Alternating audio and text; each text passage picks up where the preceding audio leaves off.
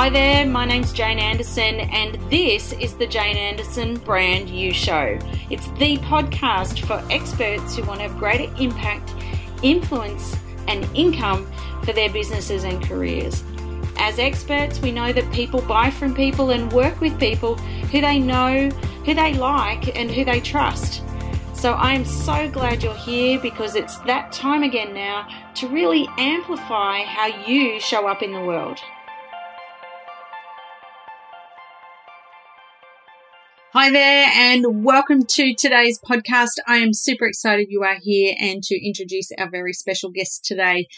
This podcast series is part of the Courage in a Crisis series, which is a small series that I've put together where I've reached out to experts that I know and said, hey, I need to get you to come on. Please come and chat to our community and tell us what do we need to do at the moment, particularly during COVID-19 in the pandemic.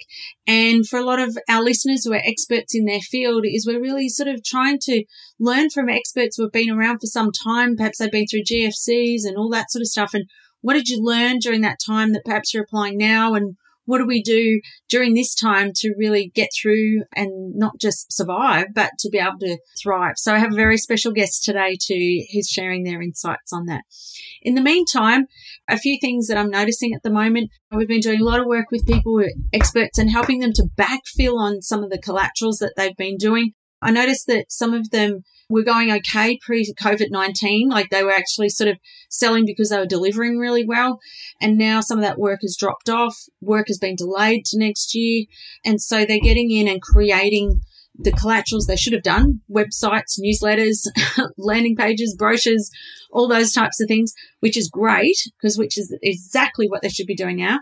So if you're wondering, what do I do at this time? You need to really look at your collaterals and have you got the suite of collateral that you need for all the programs you're delivering and wanting to deliver? Because, and there's a big reason why I say this, there's a couple of clients I've been working with who have thought they've needed to pivot because that's what everybody's talking about they need to do. And they actually don't need to pivot. They just actually need to finish off some of the things they were supposed to be doing. So my encouragement to you is to really look at, have you done everything? And is it possible that you could still have clients delivering the work that you've already built? Do you actually need to pivot? Because you could be pivoting and losing a lot of time. And have you really looked at your tribe? Have you really reached out to them? Have you really connected with them to see what they need help with? And if you haven't done that already, it's probably a good time to do that. But now we've come out of support, connection, but now it's time to really think strategically about what you're doing. Victoria's gone into lockdown for 6 weeks. New South Wales has announced greater restrictions today.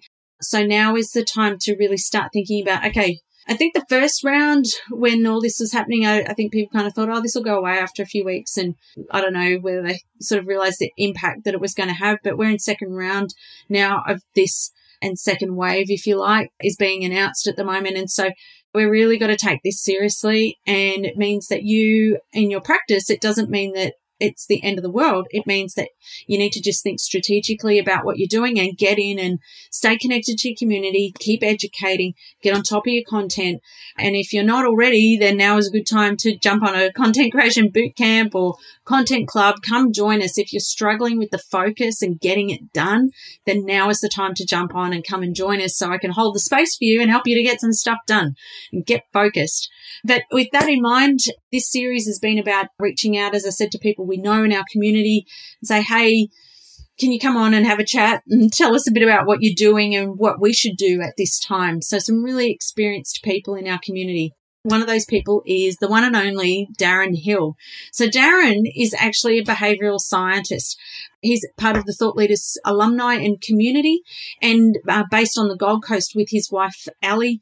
They have a business called Pragmatic Thinking, where their focus is really around creating high-performance cultures for organisations. They have made the Australian Financial Review's Fast 100 list for 3 years running, making it one of Australia's fastest-growing businesses. Darren's been a published author, published in multiple languages, regular in, Sky Business, Channel 9, the Financial Review. And he also happened to have won in 2018 the Australian Educator of the Year from the Professional Speakers Association. And he says that that's a remarkable feat considering the only person who can read his writing on a whiteboard is his executive assistant, which is hilarious. So enjoy this interview with Darren today. He's been super generous with his time and his expertise because he's not only sold to large corporates, he is a large organisation and corporate himself, but he's also built a personal brand and he totally gets it. So jump on the interview, take a listen. I'd love to hear your thoughts, comments. Please reach out. I'd love to hear what you learned and what was the biggest insight you got. And equally, Darren is more than happy to connect. So make sure you listen to at the end how you can connect with him. I look forward to hearing how you're going. Hang in there during this time and we look forward to seeing you on the next episode. Enjoy. Welcome. Thank you so much, Darren Hill, for joining us, our very special guest this evening. We know how much you have on your plate and you are super busy, obviously, with COVID and all the things that are happening. So really appreciate your generosity for jumping on and having a quick chat to us tonight. Thanks, Jane. I've had nothing on it. I don't know about anyone else. This whole crisis thing, I mean, we've just been laying around in sun lounges doing nothing the whole time, haven't Drinking we? Pina coladas. Yeah, pretty much. Yeah. Life on the Gold Coast is pretty good. We managed to tap into a little bit of that in the earliest of days. I think for a lot of people, and you're probably the same, is it made you reconnect with the things that were really important when you had a bit of clutter forcibly taken away. And so we probably in the first 4 weeks swum every single day, every evening with kids down at the beach. And so there were some of those lovely little moments that were really precious about what's been a pretty, in some cases, traumatic experience. So, yeah.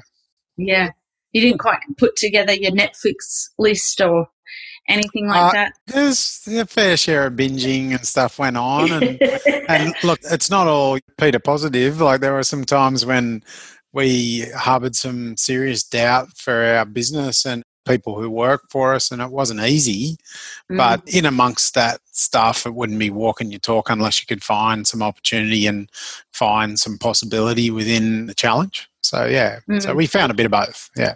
So, Darren, my thinking was tonight, and for everybody who's listening, you've had a little bit about Darren and Ali Hill's business. So you have darrenhill.com and Ali has alihill.com. So you have both practices, but you also have a business which is called Pragmatic Thinking as well. So you've got these three big pieces to your business. We have businesses and practices. And I think for a lot of us who are listening to this, we have lots of people who listen who have practices, who are experts in their own space and certainly have listened to you and seen you speak. And we have lots of people who haven't heard about you, but we also work a lot with organisations and helping leaders who are change makers. So they kind of get a sense of the work that you do. You work with some of the, at least in Australia, but some of the world's most leading organisations and government departments to help them build leadership capability and building cultures that really thrive, particularly through change. So the key things that I wanted to ask you are probably twofold tonight. Is so far this series is all about courage in a crisis. Yep. And I wanted to ask you from two perspectives. I wanted to ask you what particularly have you been through in your own business and practices, because most of us are speakers, coaches, trainers, consultants in some kind of space. So what have you been through in your own business and based on what you're happy to share in your own practice? And then on the other side, I also wanted to tap into your obvious incredible expertise as a behavioural scientist to see if you have any advice for us as well and for leaders in organisations going through this. So I sort of thought there's two sides that I thought I'd really love to tap into tonight, if that's okay. So yeah, sounds good. It's great to hear from the horse's mouth, so to speak. So are you happy to share with us a little bit about your business and your practices and how they work and the type of work that you typically do with organisations? So our business, Pragmatic Thinking, is a behaviour and motivation strategy company. So Alison and my wife and myself formed that company, and prior to COVID, we had about 15 or 16 in the team.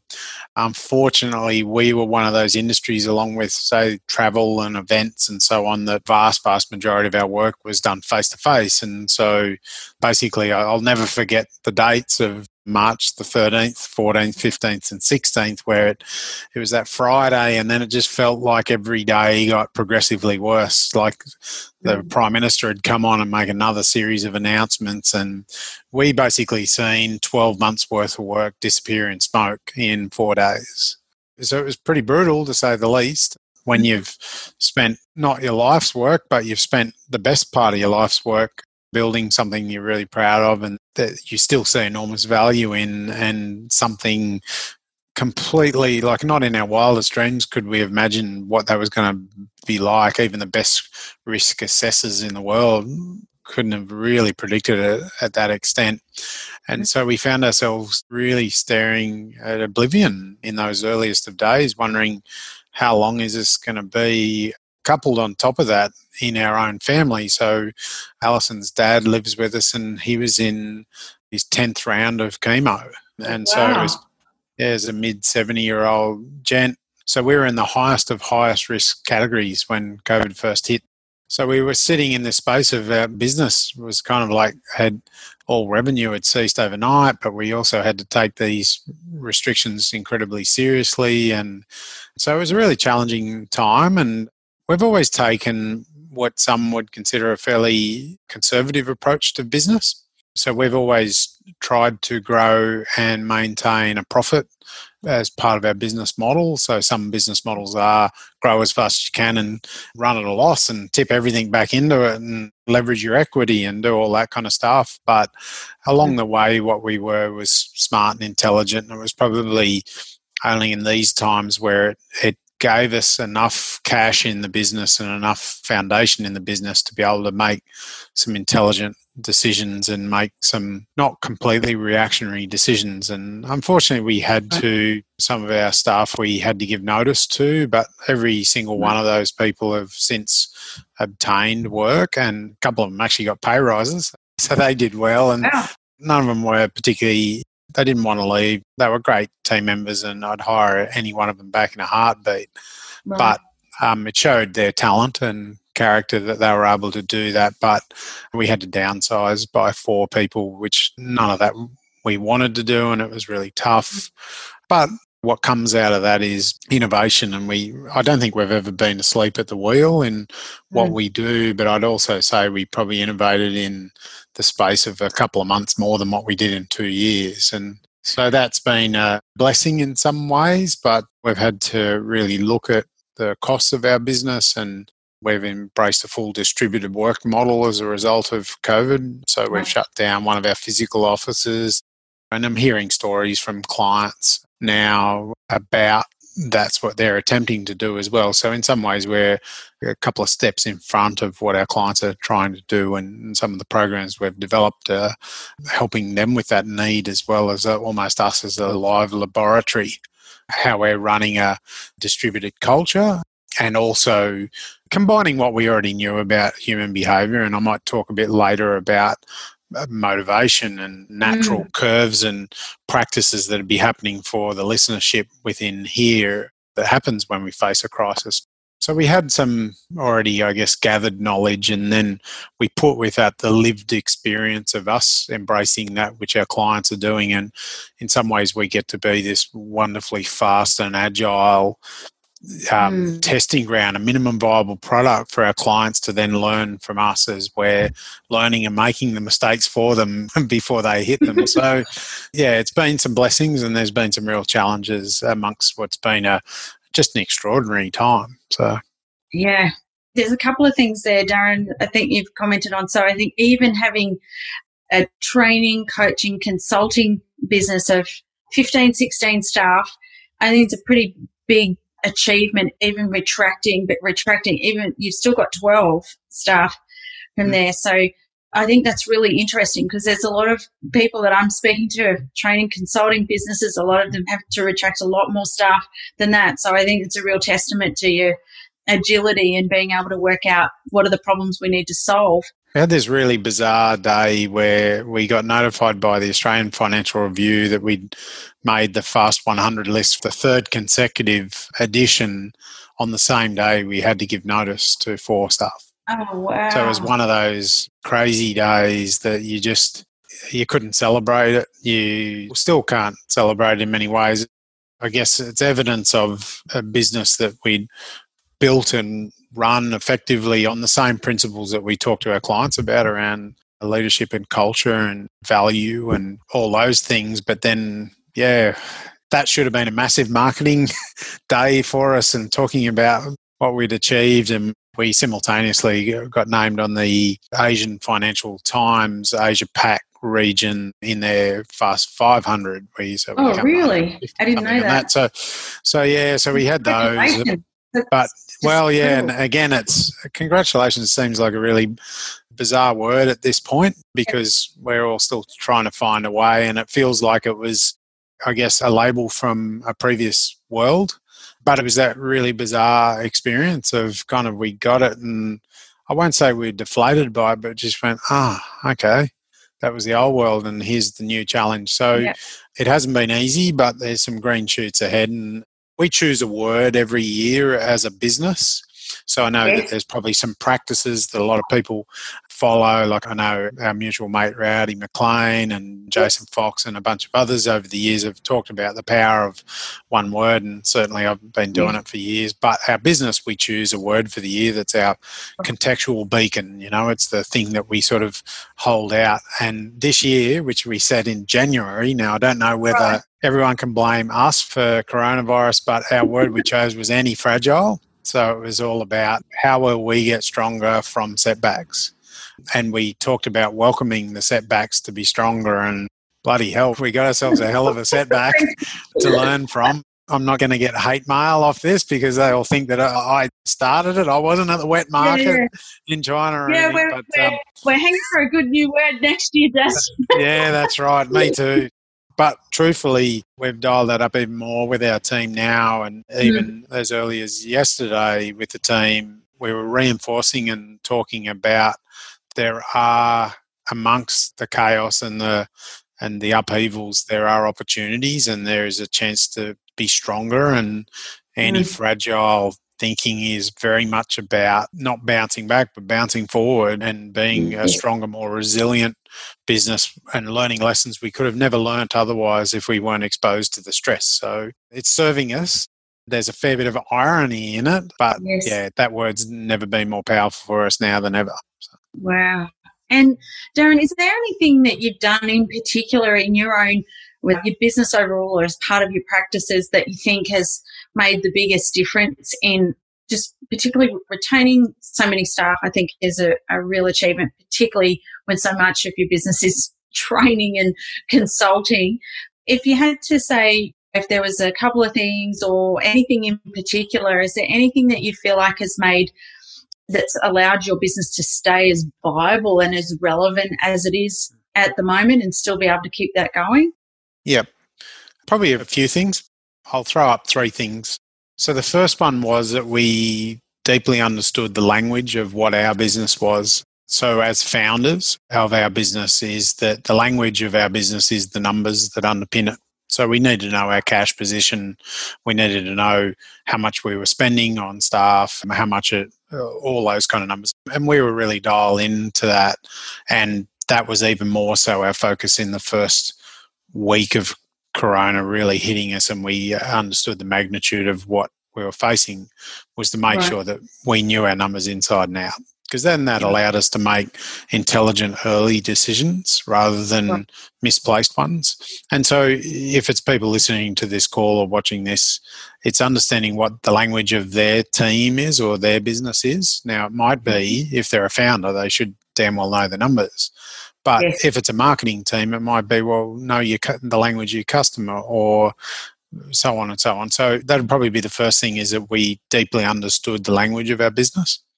The second thing I would say in our approach to it was that we moved really fast. Right. So we didn't dilly-dally around. We made decisions and went, even if this is the wrong one, I think a wrong decision made quickly is forgiven, and no one really forgives a decision that is not made. So we made them quickly, and that was to make some decisions around what value we would be to our clients, as well as some of our staffing decisions and so on. So we moved with speed. And then the last one, I think, would be to make sure that we had a relevant mindset and persona for the time. And I've talked to a few clients about this, and this might ring a bell for some listeners or people viewing this, but early in crisis and early in trauma of any kind whatsoever, optimism is in the mix. So Did you say isn't? It isn't. No, optimism's great on everything, but it's not good on grief. And so if you've ever lost someone close to you, in those early days, you don't want to hear that there'll be better days. You don't want to hear that there's another fish in the sea. Like if you've had a relationship breakdown, you don't want your girlfriend or your mate coming around saying, oh, don't worry, there's plenty more around, because you're grieving. And so what you want is practical support. So when a friend loses someone close to them, you turn up with a meal. You turn up to just help. And in the most basic and practical ways is the most appreciated. So in the early days, the same applies to when we handle that as leaders. If there's been a crisis, and there'll be others, or maybe not as big as Corona, but I'm sure there's going to be significant restructures. There's going to be losses of markets. There's going to be shutdowns of businesses as the ripple effect continues for a long period of time after this. And so there'll be aftershocks of grief and loss. And so those times close to that aren't the times to be optimistic. They're the times to be realistic and to be practical and be useful. And to be honest, that was part of, and I won't say frustration because I understand it, but in the very earliest of days, people were trying to be optimistic and they were trying to be kind and they were trying to be a lot of things, which is all really useful. But even, for example, well wishes at a time of a funeral, tell me when you've had that experience, you kind of just get a bit over it. But the person who turns around and says, mate, I can see that your lawn needs mowing, or I dropped this food around because you probably haven't been out, they're the ones that you go, that was awesome. And so there comes a time after the grief and trauma where optimism is ready. And so we're really only at this point talking really vocally and loudly with our team around there are better days ahead and there is a great future, because it would have been an incredibly insensitive message when you're potentially having to let people go or you're reducing their hours and you're talking about, oh, this is going to be the best thing ever. So it's just checking the temperature and with your clients as well, if they are going through grief and trauma and loss, is making sure that you choose when to be optimistic. Yes. I think that time's about now for most industries, although there'll be some that'll be earlier and later in that grief and loss cycle, I think. Yeah, there just seems, I guess, a bit different to things like when GFC happened. It sort of seems so across the board, but this time it's so many different industries. Some are absolutely thriving, others are really struggling. So it's also probably, I don't know if you're finding this, but I'm finding even the clients and the people I'm working with is that cycle is just so dramatically different, regardless of who you're speaking with. Is, hang on, I've got to work out what is the temperature check. I've got to work out who am I actually working with, because it's affected so many people, some positively, and in a way they're going, this is just extraordinary. We're trying to keep up. And then others, they're going, I've lost everything. I don't have a business, or I don't even know what to do. They're feeling a bit bewildered and a little bit lost.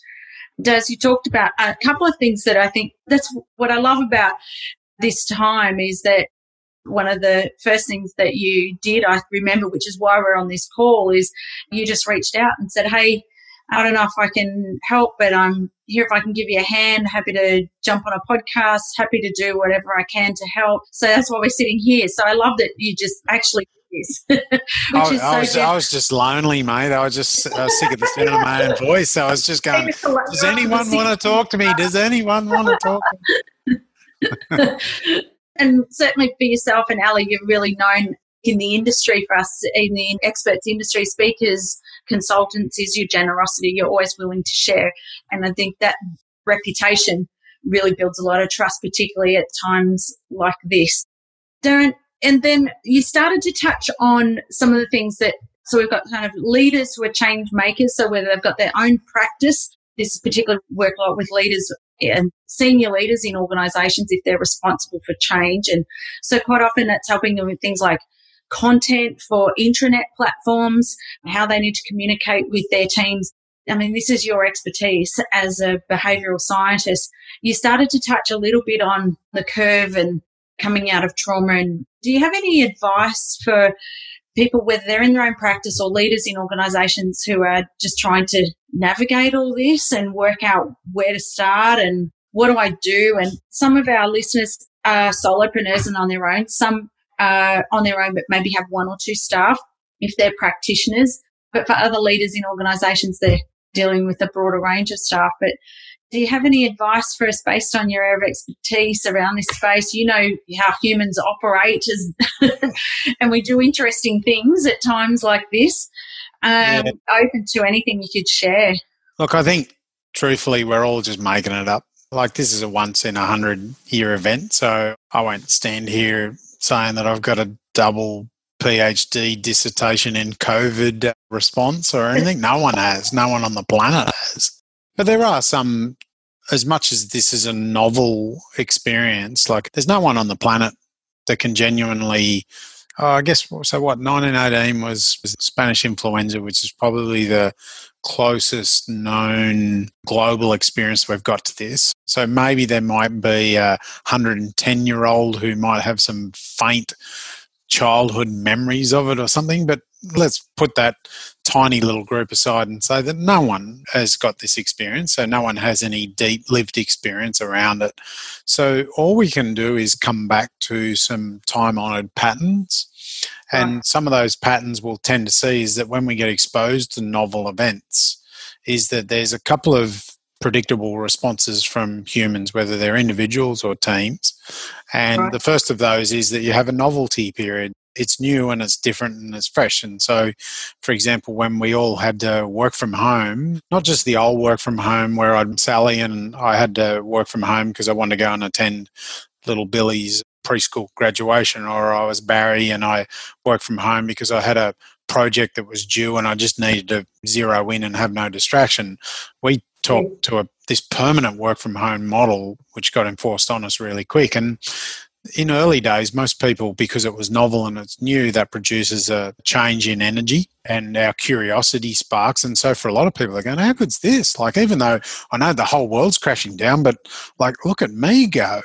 And so that's the first response. And then the second that comes with that is an adrenaline response to crises. So after those first early days, we started to go, how do I map a plan? And it needs to be short term. Like, I'm not talking about 5-year plans. I'm talking about just the next month, or I'm talking about the next couple of weeks. And so filled with the rocket fuel of adrenaline, all of a sudden our productivity just skyrocketed. So everyone started to probably talk about, hey, I'm not spending an hour on a commute. I'm not dealing with this and this. So look at me go and look how much I'm putting out. And we actually question for ourselves whether this is how life should be. And I'm sure you've probably seen that around the socials where people go, oh my God, like this is, why don't we work like this forever? Yeah, exactly. Yeah. But there are also states that are fueled by, like the first state's fueled by curiosity, which is because I haven't seen it before, I'm interested. The second one is adrenaline, which we know is like a jet fuel. It burns out really fast.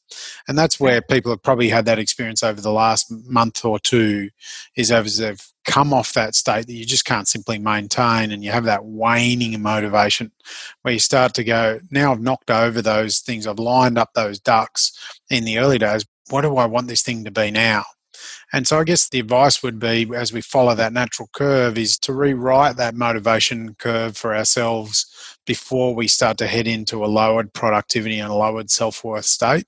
Because if we stay down there too long, and this isn't a dissimilar experience to, you know, the fabulous coaching that you do, Jane, with people who come out of expertise and want to form their practices to give value to the world, is let's look at that again, is that early days is it's novel. I'm working from home. I work from a coffee shop. Like, I've got my own MacBook Pro and I'm look at me go, you know. And then second thing is they probably start to go, oh, okay, I don't have this consistent paycheck, or my redundancy payment's finished, or I've got this, and holy crap, I better get into gear. So we get crisis and we start to go bang, bang, bang, bang, bang. And then all of a sudden we can't survive on that fuel over the longer term. And that's where you'd probably find some of your clients and community, when they first come to you, they can be in that lowered productivity and lowered self-worth state, because so much of our identity is tied to our work, as it's a third of our lives. And in many cases, if you go into solo practice, well, it's not a third anymore, it's more like 2/3. But all of a sudden, because they're not getting the results, then they're questioning who they are and what value they have to the world. And that's where someone like yourself gets them to believe in themselves again and get them back on track and contributing value to the world. So part of it would be just to recognise that if you're on that downward trajectory off that adrenaline high, is that you can re-establish that motivation by chunking things down into smaller spaces, like by shelving some of your grand plans and just coming back to being useful. And one of the big traps is that I think I tend to see, and this would apply equally for entrepreneurs, the people still working inside organisations, as it does to the solo consultant or the small consultant space, thought leader space, is that we go into wanting to create ideas, and the common mistake is that they try and divorce themselves of what they've been doing. So they've been in real estate, so they go, the reason why I become a thought leader is because I don't want to work in real estate anymore. Like, I'm sick of it. And they try and sell into something else of which they don't really have an understanding of. They might have an opinion of, but they don't have a deep understanding of it. Or they come out of government and they go, I want to be in private practice. Or they go into private practice and they go, no, I want to be in government.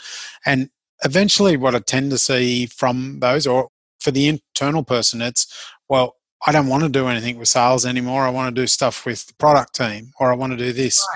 And so we try and soothe our pain by moving away from what it is where we can give the most value, because it's the pain that teaches us the lessons, and those lessons can be shared.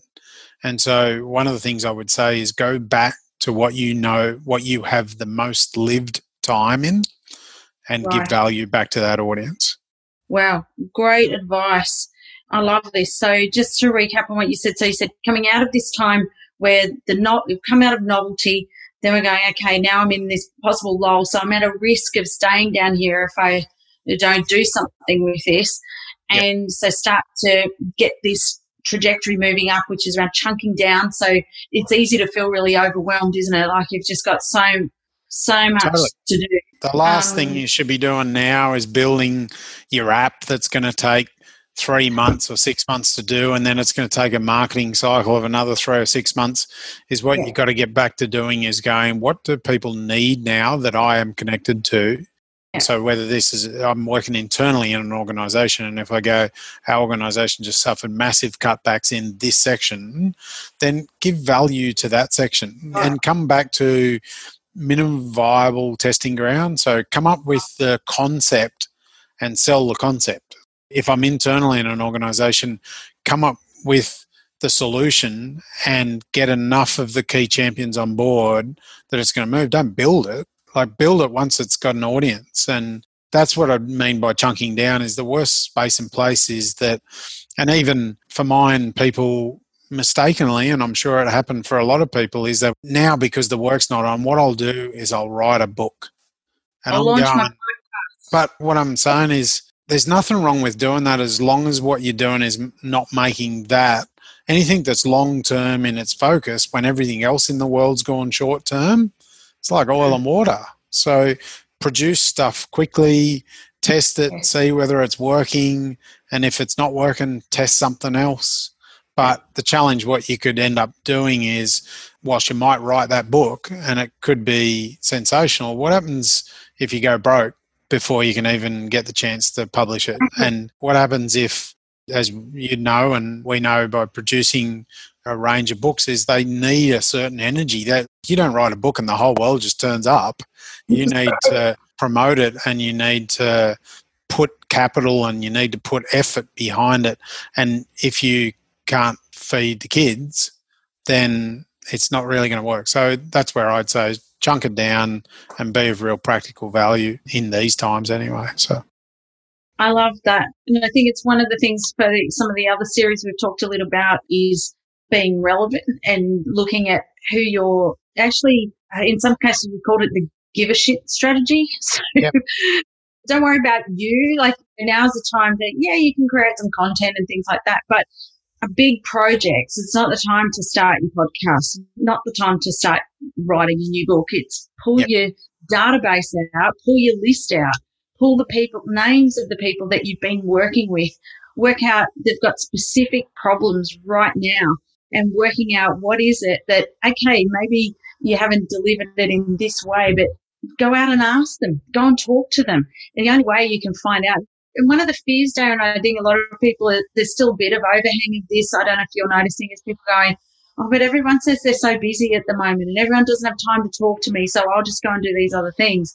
Do you have any advice around that, where there's that fear of, I'm going to be annoying, I fear that I'm going to be bothering people, people don't have time to talk to me, but I want to be able to help. But do you think that's a cop-out, or do you think it's something that really is happening? I still have it as a voice in my head, but it's not, doesn't necessarily, like, just because a narrative or a belief is tenacious doesn't make it real. So, like, I've been telling myself stories for my whole life. Like, I've always had a little voice that says I'm lazy. I think there's enough evidence to say that I'm not, but it's still there. So when I turn around and say, oh, but maybe I'm bothering that person, that's a voice in our head, but it doesn't mean that it's got any reality attached to it.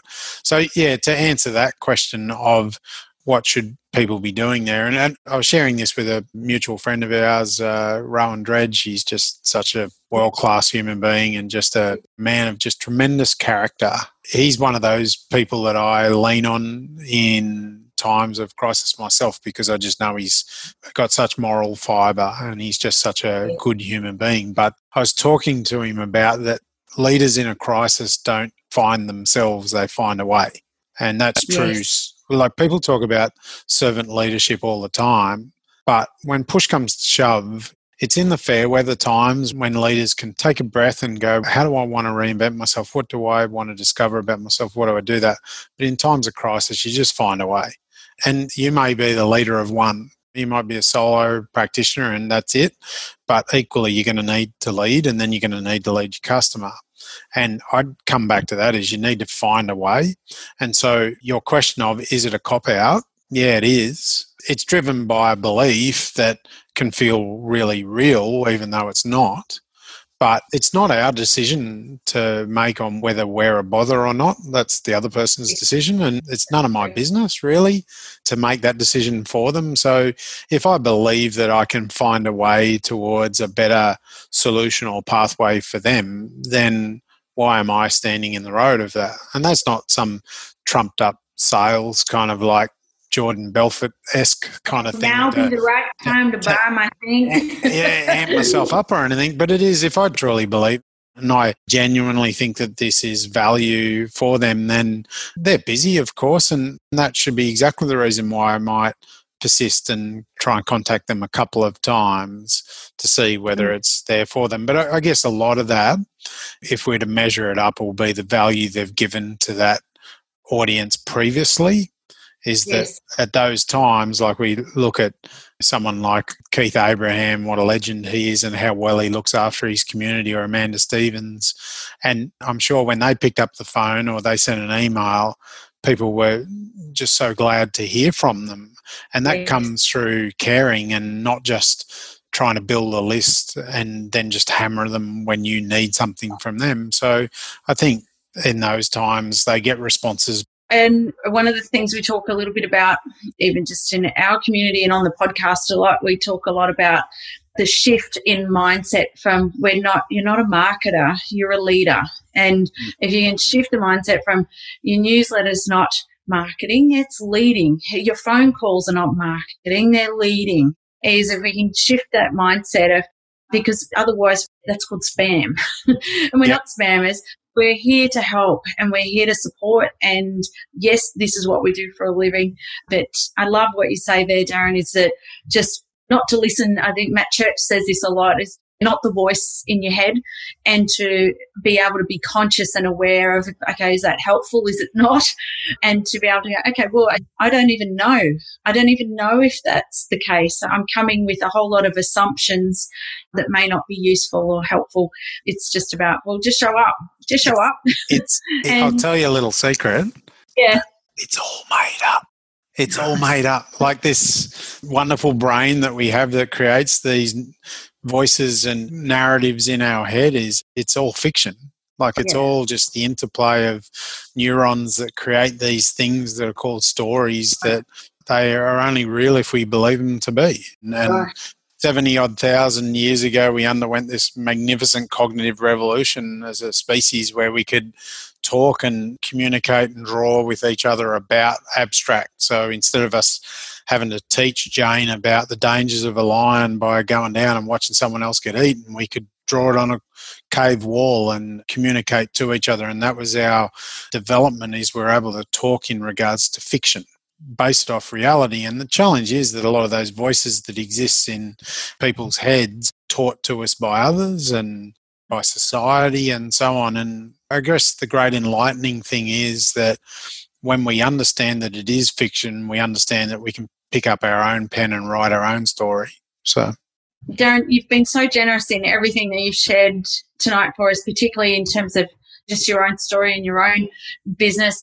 And huge congrats to you. And whilst it might not feel like the time to celebrate, I know for many in our community have huge admiration for yourself and Ali and the pragmatic thinking business. So we're all in awe of you still. And whilst it might not feel like it's celebratory time, we are still all cheering you on and really thrilled for you with that. And also, I think during this time, even that award is really showing that why you are a well-deserved recipient of that, because when we talk about branding, as you know, we talk a lot about personal brand. Personal brand's made up of three things: clarity, communication, and control. And control is all about when things go wrong.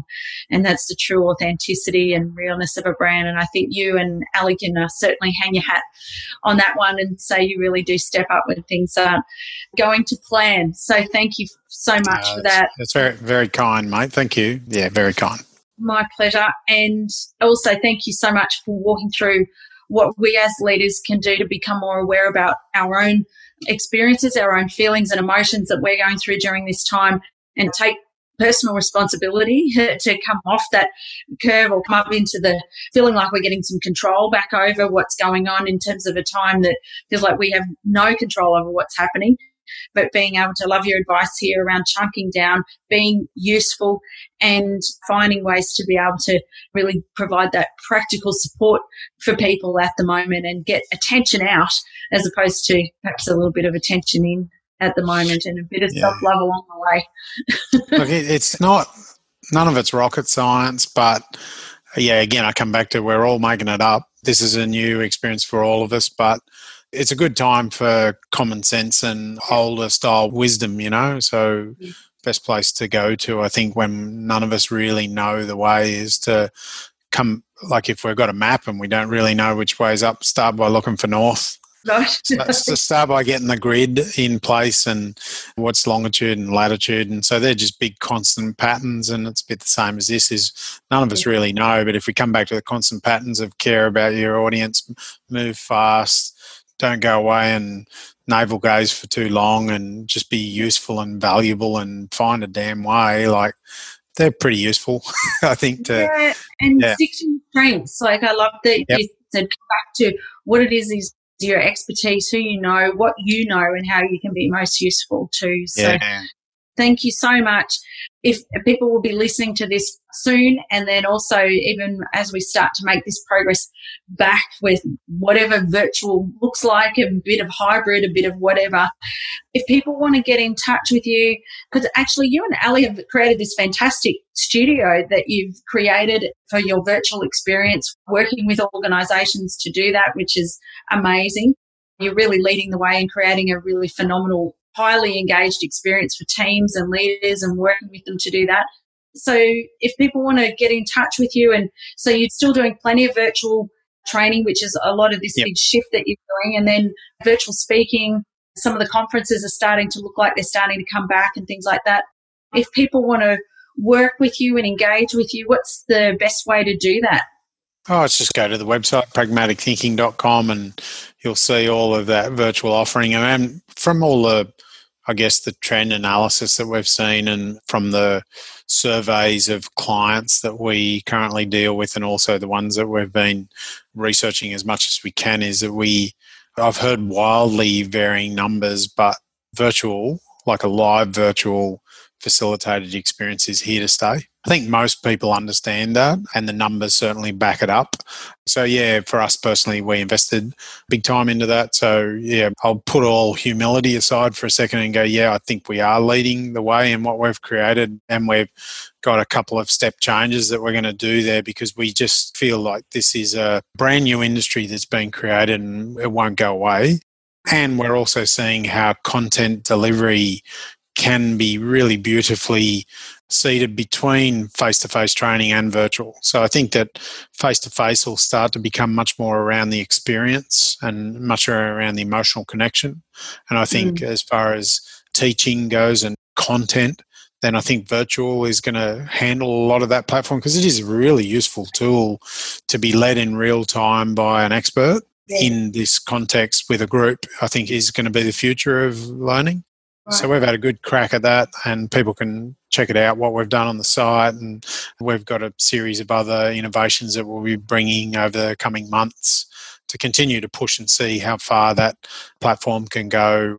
We've been even down to the minutiae of going which camera angles work for certain types of content to how to use the neuroscience of learning against like using camera 1 or 3 or 4 or so on. So it's been radical, and I genuinely feel as though it's a space and place for all thought leaders to deeply consider how they adjust their offerings, because COVID could really do laps around this planet for the next couple of years, or could mutate, or could, and I don't mean to be a doomsdayer, but we need to be smart around this, is that people are still going to run businesses and do it socially isolated, and they'll need help and they'll need to solve brand new problems, and who better to do that than the people who are listening and watching this? So if we can be adaptable and agile and embrace the new world of virtual, I think that we can, number one, keep our relevance here, but number two is we can come back to that thing of just being really useful. So that's where we're investing a lot of time and effort. Of course, we're going to be back doing face-to-face stuff because we do it really well, but I think that there's going to be a big need for businesses over a period of time to run stuff virtually as well. So. Yeah, at first it was kind of like, oh, okay, yeah, I can just do that on Zoom, but the more you're working with it, the more you work out, actually, that doesn't work. It's a different beast. Amount of people and do it that way, and it's such a wading through a lot of quicksand for some, and I think we're all, for those who are listening, if you feel like that's the case, then you're in good company, and we're all kind of going through it, as Dad said, making it up as we go. But for those, if you're thinking about trying to create a great experience for your team, then I'd highly recommend jump on, have a look at what check it out, have a sticky beak. Like even for experts, have a look, jump on and have a look. You've done an incredible job, and really thrilled that you've been able to adapt and stay relevant and to be able to still continue to help the people that you're helping. And so thank you so much for jumping on and for all your generosity and insights and just caring to jump on. It's awesome. Oh, thank you, mate. So Alison probably thanks you because I've annoyed someone else having a yarn with you for a period of time. She's probably sick of the sound of me. So yeah. Hi to Ali, and thanks so much. I'll put all the links in, so if you're working out where the links are, they'll be on the website, and jump onto pragmaticthinking.com and .com.au. Yeah, just pragmaticthinking.com. I think .com.au will send you to the same area, and then it's alisonhill.com.au and darrenhill.com.au. It's not .com. I think that'll get you some American real estate guy, and so whoever. I wasn't snappy enough in the early days to grab that one, but so. All right. Well, thanks, Jane. And hopefully we'll see you again down the track. And so remember when COVID hit. The good old days. Yeah. Remember those days. So thanks again. Great to have you on. No worries, mate. Thank you.